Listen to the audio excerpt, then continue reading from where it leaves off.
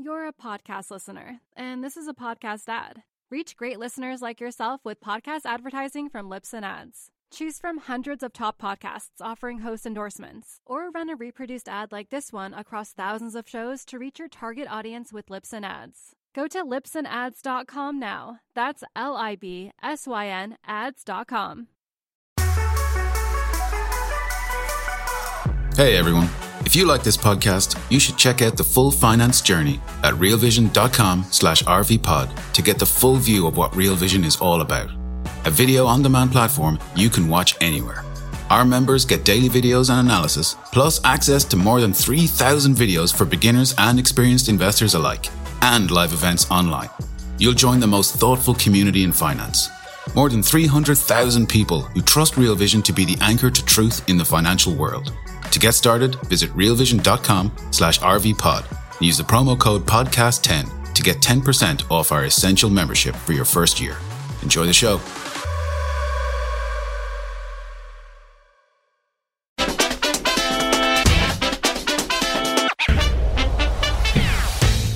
Welcome to the Real Vision Daily Briefing. It's Friday, July 1st, 2022.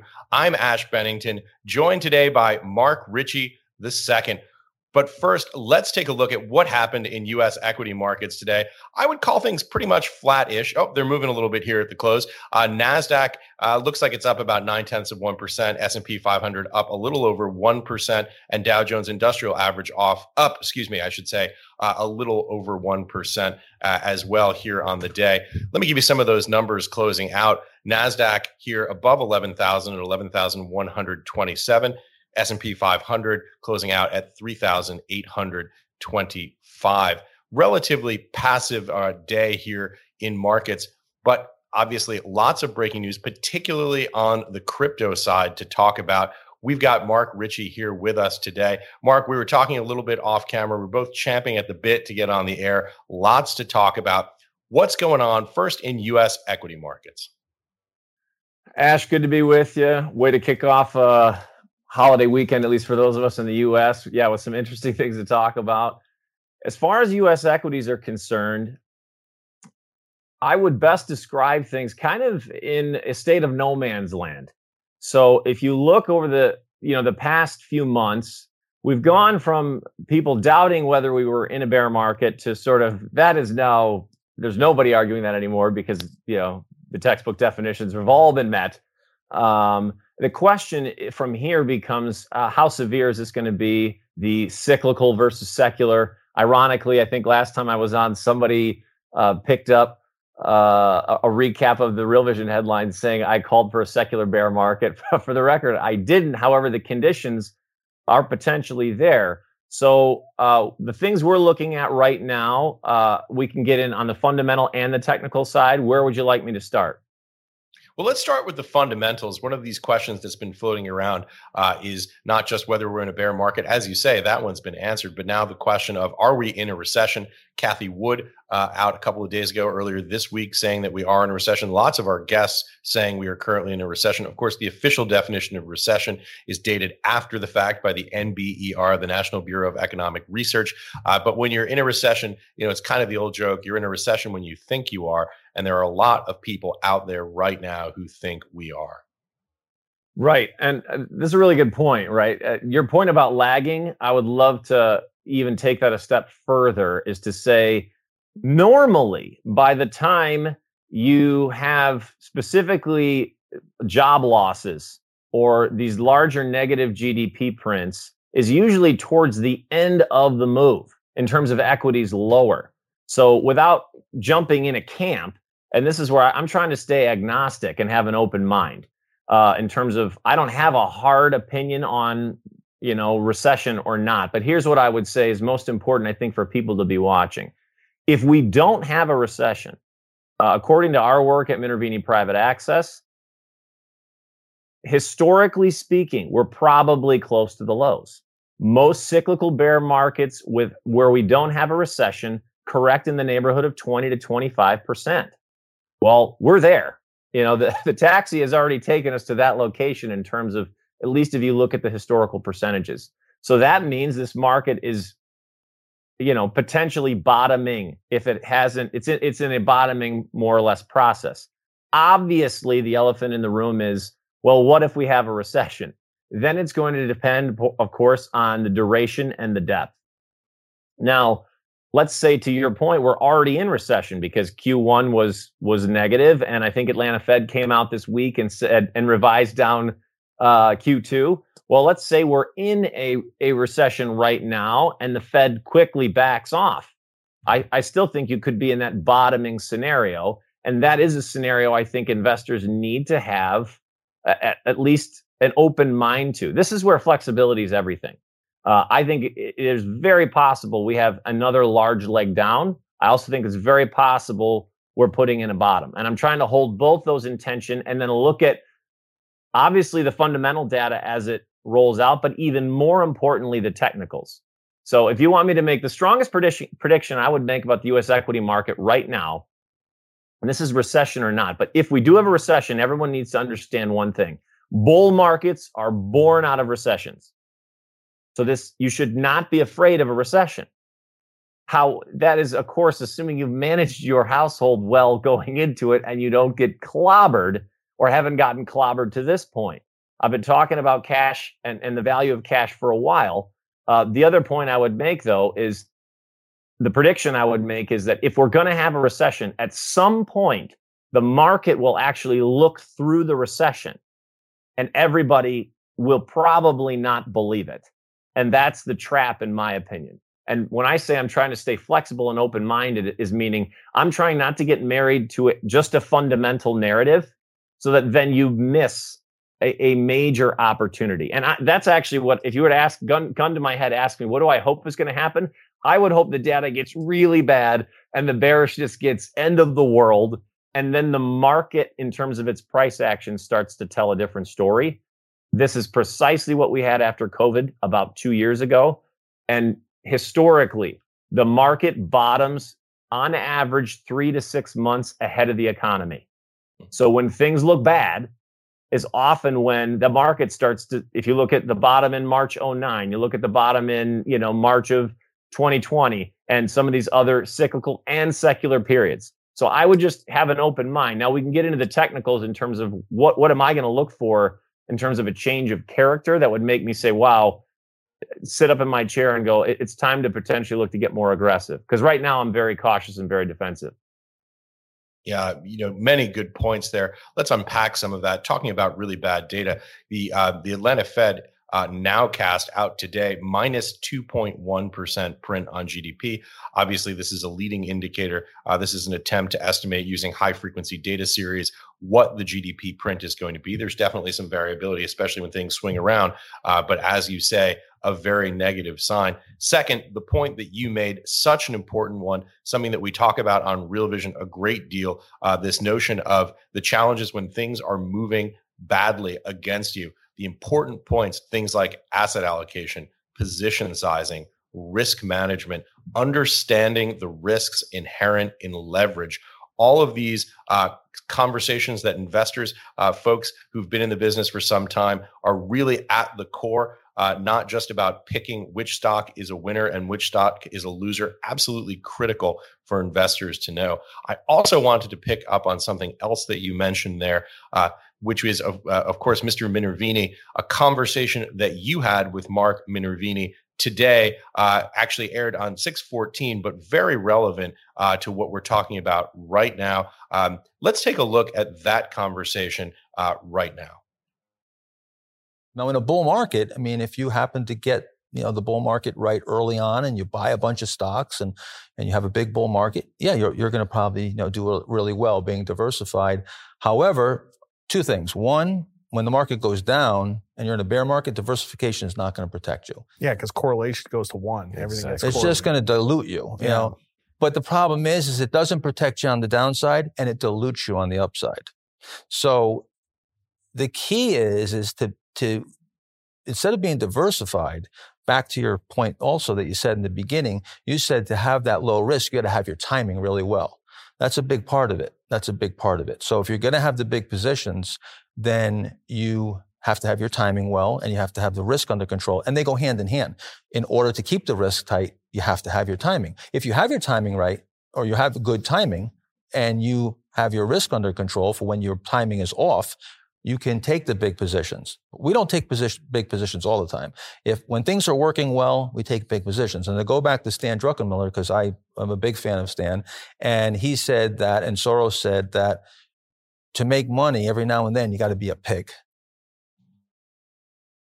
Diversification will not protect you. Picking up on a point that you made earlier when you were talking about this challenge with the historical correlation between equities and fixed income breaking down. Obviously, a conversation that you had with Mark Minervini here on Real Vision. How would you characterize your big takeaways from that conversation? Well, there's a lot of them, and obviously we're going to get into maybe even more specific risk management ones when we shift to crypto. But if you look at this bear market, since it started in November, and I'm not trying to, evangelize any type of sort of risk management strategy, but one I have been an evangelist for is just the idea of simply cutting risk when things are not working, or raising cash. Cash is a position. So let's look at the other alternatives. Stocks and bonds. Bonds is a hedge versus raising cash. Has not performed well. Precious metals, not performed well. Volatility strategies. Volatility has probably, unless it's been very niche and specific, volatility just kind of stayed in that slightly elevated, but never giving you that, that big outside burst where maybe your tail risk guys, had a good run. There just has not been there's not been a position like cash. So the idea being, for me, this is where I don't hold it arbitrarily. I hold it at opportune times. And that was diversification has been one of the worst, because in a bear market right now, 85% of stocks in the NASDAQ and the NYSE are trading below their long-term moving average. So if you have a large diversified subset of that, you're probably performing in kind with the averages, if not worse, because some of those negative tails are much worse than the positive ones. We know that, areas of the NASDAQ are down 80, 90%. If you were hiding in commodities and some of these cyclicals, they worked for a bit, but even now, some of those are coming under pressure. So this is where some type of cash allocation or strategy to move into cash, I think, is essential. We're going to take a quick break and be right back with more of the day's top analysis on the Real Vision Daily Briefing. You're a podcast listener, and this is a podcast ad. Reach great listeners like yourself with podcast advertising from Libsyn Ads. Choose from hundreds of top podcasts offering host endorsements, or run a reproduced ad like this one across thousands of shows to reach your target audience with Libsyn Ads. Go to libsynads.com now. That's LIBSYN ads.com. Yeah, I'm looking right now at my Bloomberg worksheet where I have all the indices tracked across multiple time horizons. As we were saying at the top of the show, NASDAQ composite up about 0.9% on the day. We should say on the week, down about 4%. Year to date, off almost 29%. 1 year, a little bit better, off 23%. S&P, again, up today about 1%. Down about 2.5%, 2.3% to be exact on the week. For year to date, off just a hair's breadth under 20% year to date, and off 11%, almost 11, actually over 11.5% on a 1 year basis. Yeah, well, and the nature of this bear market has been more of the grinder. It's grinded you down, given you a little bit of hope, and then grinded you down, and that has been, really what we've seen all year. The question, of course, depending again, like we talked about on the economic data, do we get some type of a swifter leg down that maybe gives some people a sense that we put in a capitulation? I'm not sure. I could easily see a scenario where we do. I could see a scenario where if we continue to go lower, it may just be same song, add a few more verses. So it really, this is where you got to look at things one day at a time. I will say on the technical side, every accumulation attempt we've had, and what I mean by that, I've talked about this a bit before, is when you get a valid rally a few days off the low, confirmed by some volume, those have all been sold into. Just for a little bit of history, I read a report this week from William O'Neill and Company that said every bear market back, I believe, to 1970 usually has 6 or so on average such failures. I think we're on number 5 right now. So again, we're sort of right in that average of what you would expect to see in a bear market, whether it's cyclical or secular. We may see more. Lately, the first couple of rallies were able to retake the 50. One retested the declining 200. Right now, we weren't even really able to retake the 20-day.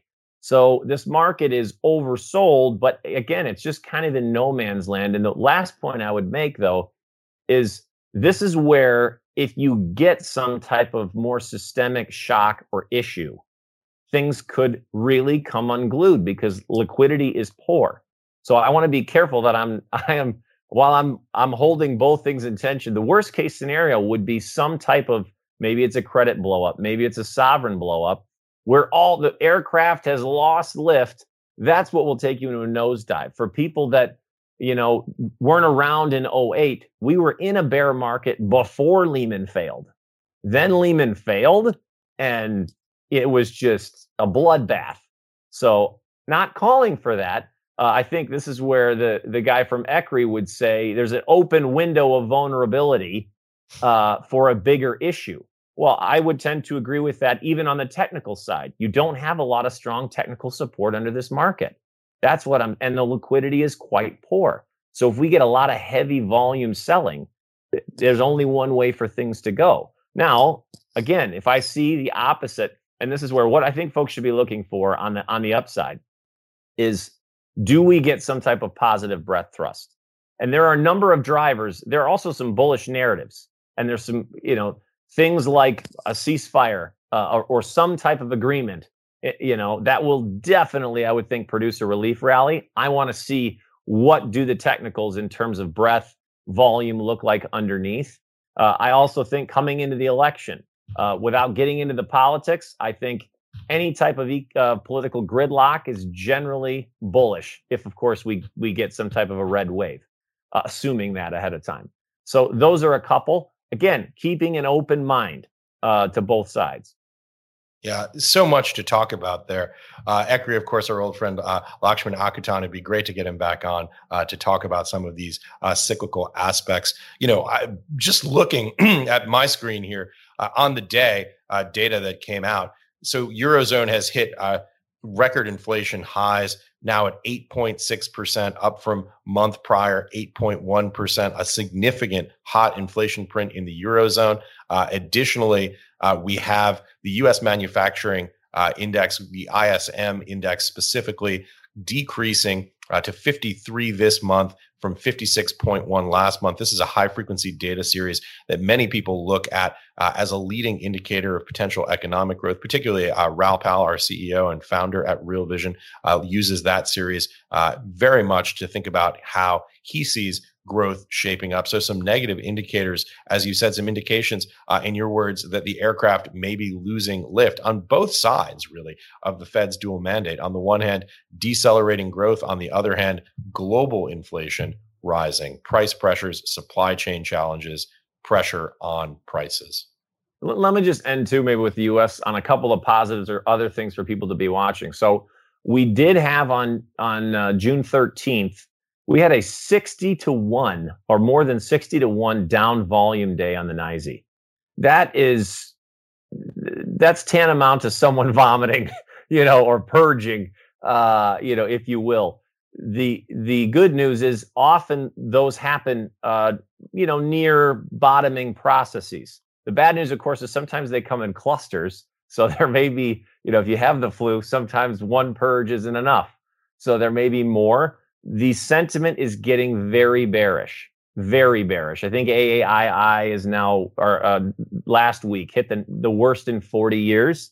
And then looking at some groups, biotech is starting to buck the trend. That's an area I'd have folks watching. And as crazy as it may sound, China looks like it might have bottomed. So if we've made a low, a contrarian place to potentially look would be China if that continues to trade well. So again, in the bottoming scenario, those would be areas I'd be looking at. Okay, Mark, we've managed to hold ourselves back for a full 20 minutes talking about crypto. This is something that we were talking about off camera. Some breaking news here in the space. Voyager Digital suspending redemptions right now today. This is stories that we've seen. We saw it in Celsius, a CeFi lending platform. We recently also saw it, of course, at CoinFlex. I wanted to make reference to a conversation that I had today with Mark Lamb. This is the CEO of CoinFlex, who came on Real Vision and answered a whole series of questions. We spent about an hour walking through some of the challenges that they're having over there in detail. I think it's the most detailed interview to date that he's done, where he really gets into the granular details about what they're doing. This is a special report, CoinFlex Fallout, that aired on Real Vision today. It's available on the Real Vision platform, on Twitter, on YouTube. Let's take a look. This is something that most exchanges do. They have non-liquidation accounts that are institutional customers or large whale customers. This is something that is commonplace not only in crypto, but also in the traditional financial industry. And although it may be commonplace, it's still not something we should be doing going forward. It's in hindsight, we would not have done it, in the past. The reason for an account like this, the reason for an arrangement like this, is it enables the customer to trade, with more confidence that they will not be liquidated, and keep cash on the sidelines, in order to fund those liquidations without having to worry that their ability to meet those margin calls won't be hindered by the fact that they might be asleep. And every previous margin call was promptly met. So this customer is a longtime customer of CoinFlex. Every prior margin call was met. There's a lot of clarity around this situation. The goal now is just to make depositors whole, and that's what we're spending every moment working on. Mark Ritchie, I know you have lots of thoughts. Well, without being overly critical of this particular individual, and I have not watched the entire interview, but I'm going to be watching it, and I have been following the unfolding of sort of the deleveraging in the crypto space from a distance in terms of reading. This is exactly the type of thing we were talking about in the Real Visionary series of what you shouldn't do. It couldn't be a better textbook example. Here you have somebody that has decided, well, look, we've got this one client account. Think of it as a position, however you want, and have no reason to think that XYZ could never happen. Then it happens, and all of a sudden their business is insolvent. That is the same thing as me my broker allowing me to hold a 3x position because it never gaps down. But if it ever did, my whole account would go into default. This is craziness, is the only way to really put it. And if I literally tweeted about this 3 or 4 hours ago in the wake of the whole Luna, not even knowing we were going to talk about this today, Ash, how serendipitous this is. The idea, though, is if you haven't learned this lesson, and it's on every level, I don't care if you're running a business, if you're managing your own account, managing money for other people, you cannot say, well, that'll never happen, but if it does, we're out of business. That's not risk management. And I've been trying to gently critique this type of thinking for years. And this is, to me right now in crypto, they're having their Lehman moment, where people realize the same thing that we saw in Archegos from a year and a half ago, and some of these other blowups where people are realizing, wow, our entire business was tethered to something that we didn't think could happen that then just happened overnight. We're going to take another quick break and be right back with more of the day's top analysis on the Real Vision Daily Briefing. You're a podcast listener, and this is a podcast ad. Reach great listeners like yourself with podcast advertising from Libsyn Ads. Choose from hundreds of top podcasts offering host endorsements, or run a reproduced ad like this one across thousands of shows to reach your target audience with Libsyn Ads. Go to libsynads.com now. That's LIBSYN ads.com. Yeah, this question, is this the Lehman moment for crypto? I'm going to give you the name of an obscure fund, the High Grade Structured Credit Strategies Enhanced Leverage Fund. Not exactly a household name. So you mentioned this idea of a Lehman moment. That was October 15, 2008. On June 15, 2007, the prior year, about 16, 17 months before, that hedge fund that I just read the name of and another hedge fund at Bear Stearns defaulted. And this was a story that the Wall Street Journal ran. The moral of the story is the moment when we start to see these distresses in the system, when you start to see things like forced liquidations, when you start to see positions getting sold out, when you start to see redemptions being denied, when you start to see all of these signs of trouble, can be a very long time before you hit the true bottom, the true panic moment, the true maximum pain point. Now, am I saying we are in a June 15th moment and we're going to be heading into an October 15th moment? No, but it is a potential reminder that that can happen. I shouldn't say no. I should say the real answer is we don't know. We don't know. And the other thing that's so striking, Mark, from your comments about this, and I think you're spot on in the way that you're thinking about this, one of the things that my sense is of this space of crypto, something that I spend a lot of time in, is that folks on the crypto side, many of whom are absolutely brilliant, guys and gals who have PhDs in computer science and statistics and those sorts of things, in many ways, Mark, they are learning the lessons that we learned in traditional capital markets in the 2007, 2008 phase, as though, people who didn't already know them.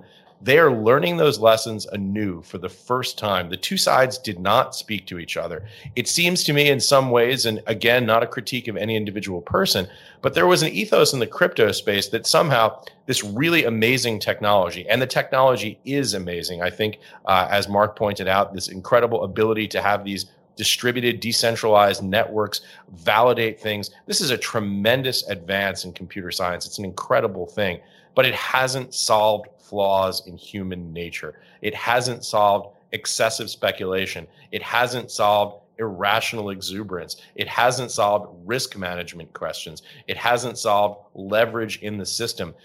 These challenges, it's almost like we've built them anew in the crypto space. And now we're learning the hard way that crypto digital assets are not a panacea for problems of human nature that are inherent in economics. Yeah, I don't know that I could have said that any better, Ash. And, I would just make the point, you're dead on one in terms of it could be, could this be the Bear Stearns hedge funds failures in, summer of 2007? Could it be the failure of Bear Stearns in March of 2008? Lehman and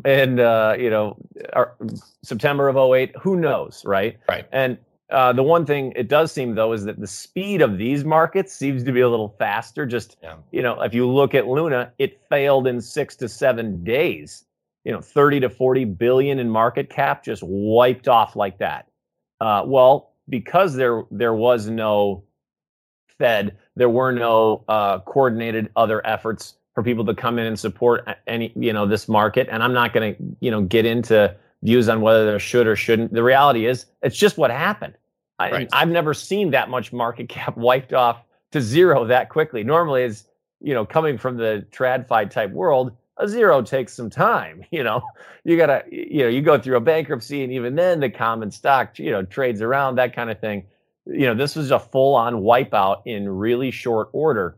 To me, this is one of those growing pains. If you're a crypto bull long term, not that you're welcoming the pain, but to say, look, the actors who didn't learn these lessons, they need to potentially be weeded out of the system. And for those potential bulls, I think you want to see. I saw a headline this week: Goldman's potentially trying to put together groups to bid on some of these assets.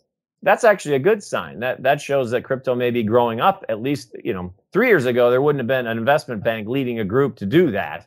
Right. In my view. So that's a positive. Right now, though, on the technicals, I would just add, I would not be touching this personally. And I made this point a couple of when probably a month ago when Bitcoin was still around 30,000 after the Luna failure. A lot of people saying, "Hey, this held up pretty well." Well, it had for the time being, but there was contagion. To your point about where are we? Is it 2 years before Lehman? Are we in the middle? Is it after? We didn't know, but the price action of Bitcoin was not very good. It broke hard and didn't rally. Well, if you look right now, same story. We broke hard then to 20, and we have not been able to bounce. That doesn't mean the low's not in. It doesn't mean it's in. I'm saying, and again, my style, as I've been clear on before, I am not a falling knife catcher. And crypto right now is a house of falling knives. They're all in deep downtrends, and they're all just sort of looking for bottoms. If you're a deep value tech type person, then maybe this is Christmas come early for you. But for right now, it's an avoid for me, and wait to see how things shake out. I do think, assuming that the digital asset ecosystem survives, there's going to be some phenomenal opportunities on the other side. Yeah, and we should say Bitcoin right now trading under 20,000, 19,584. I also wanted to talk about Voyager Digital, which, as I said, I think they suspended redemptions and trading, effectively all activity on the platform at 2 p.m. Eastern time today. So some 2 hours before we started on the air today. High in November of 21. This is the 52-week high of 25.17. It's just gotten blown out since then. It's trading at 58 cents right now, and a bit of downward momentum. It appears on the news, as you would expect, of them halting redemptions. I wanted to point out this, looking at the questions, at the comments, as I always do on YouTube as we stream here. Jeff Maitland makes an important point. You can't have a Lehman moment in DeFi, my guy. We've been talking about this very broadly, crypto as though it's a singular monolithic asset class where everything functions in a heterogeneous way. That's not true. We should point out that these are, I guess you would say the term of art in the space is CeFi. These are centralized digital asset platforms, whether it's Celsius we're talking about, or Voyager Digital, or in the case of Mr. Lamb, CoinFlex.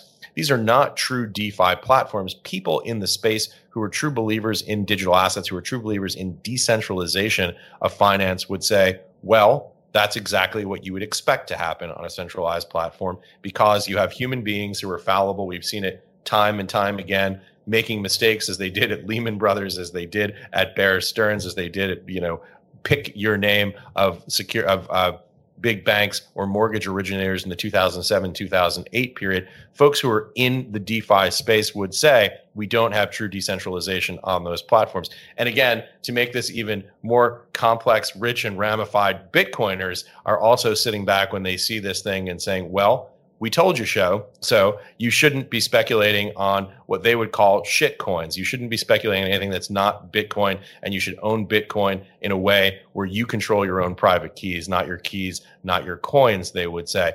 So it is a very rich and complicated space. This is a very big conversation. We are very early in this space. It's an inflection point when we see these type of things happen, but there are also a lot of divergent strands to keep track of here. And that's what we try to do here on Real Vision on this show and elsewhere, is to try and have fantastic guests on like you, so we can start to try and untangle what those strands are, what they mean, and why they're relevant to individuals. Ash, I think that was about as good a summary as I could do in terms of what's going on. And the question in my mind is, what inning are we in? And, this is one of those where it could go on for months and months. Maybe we see headlines like this Voyager one at least for the next few months, maybe through the rest of the summer. And if we continue, of course, to see cascading crypto prices, are we going to see, people are talking about certain people getting margin called or knockout levels, and similarly what we're seeing in equities. Is crypto going to have that, big sort of candle down capitulation type move where the last remaining weak holders who are sweating right now are forced out? I don't know. Very possible, though. Again, to my point earlier about this is why you want to just be careful if you're in the, hey, it looks cheap. It looked cheap at 30 and at 40, and here we are at 20. So if you don't mind taking the ride to 10, then maybe it is cheap. I just think, again, you have to think risk first with every one of these decisions, and crypto's in one of these moments right now, like we've seen in the past, just a sort of a different iteration, and you have to think risk first. Yeah. Talking of which, things that could go on for a while, you and I could have this conversation for another 3 hours on or off camera, but we have to let people get to their summer weekend. Mark, as we come to the conclusion of this conversation, final thoughts, key takeaways that you'd like to leave our audience with in about 60 seconds, if you could. Well, I think the big one is just keep an open mind. Try not to get yourself completely married to any one narrative, and then allow the information specifically with what you're seeing in the price action dictate some of your actions. So that's always been one of my things to say, look, okay, if I see A and B, then I have to do something and allow that to potentially start changing my mind. I'm holding a lot of cash right now, but I am looking every single day to see, do I see a shifting or a changing in the wind to potentially redeploy some of that cash? That's exactly what I would advise people, to have a plan and stick to it. And going forward, I think there's going to be great opportunities. It's just a matter of making sure you manage the risk and really hone in on your timing. Mark Ritchie, always great to have you on the show. A great conversation as always. Thanks for joining us. Thanks for having me, Ash. Have yourself a great weekend. Thanks for watching Real Vision Daily Briefing, everyone. Just a reminder, U.S. markets are closed on Monday in celebration of the 4th of July holiday. We'll be back with Tony Greer on Tuesday. Enjoy the long weekend, everybody.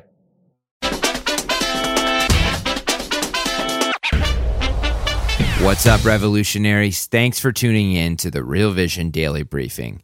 For more content like this, head over to realvision.com and get unfiltered access to the very best, brightest, and biggest names in finance.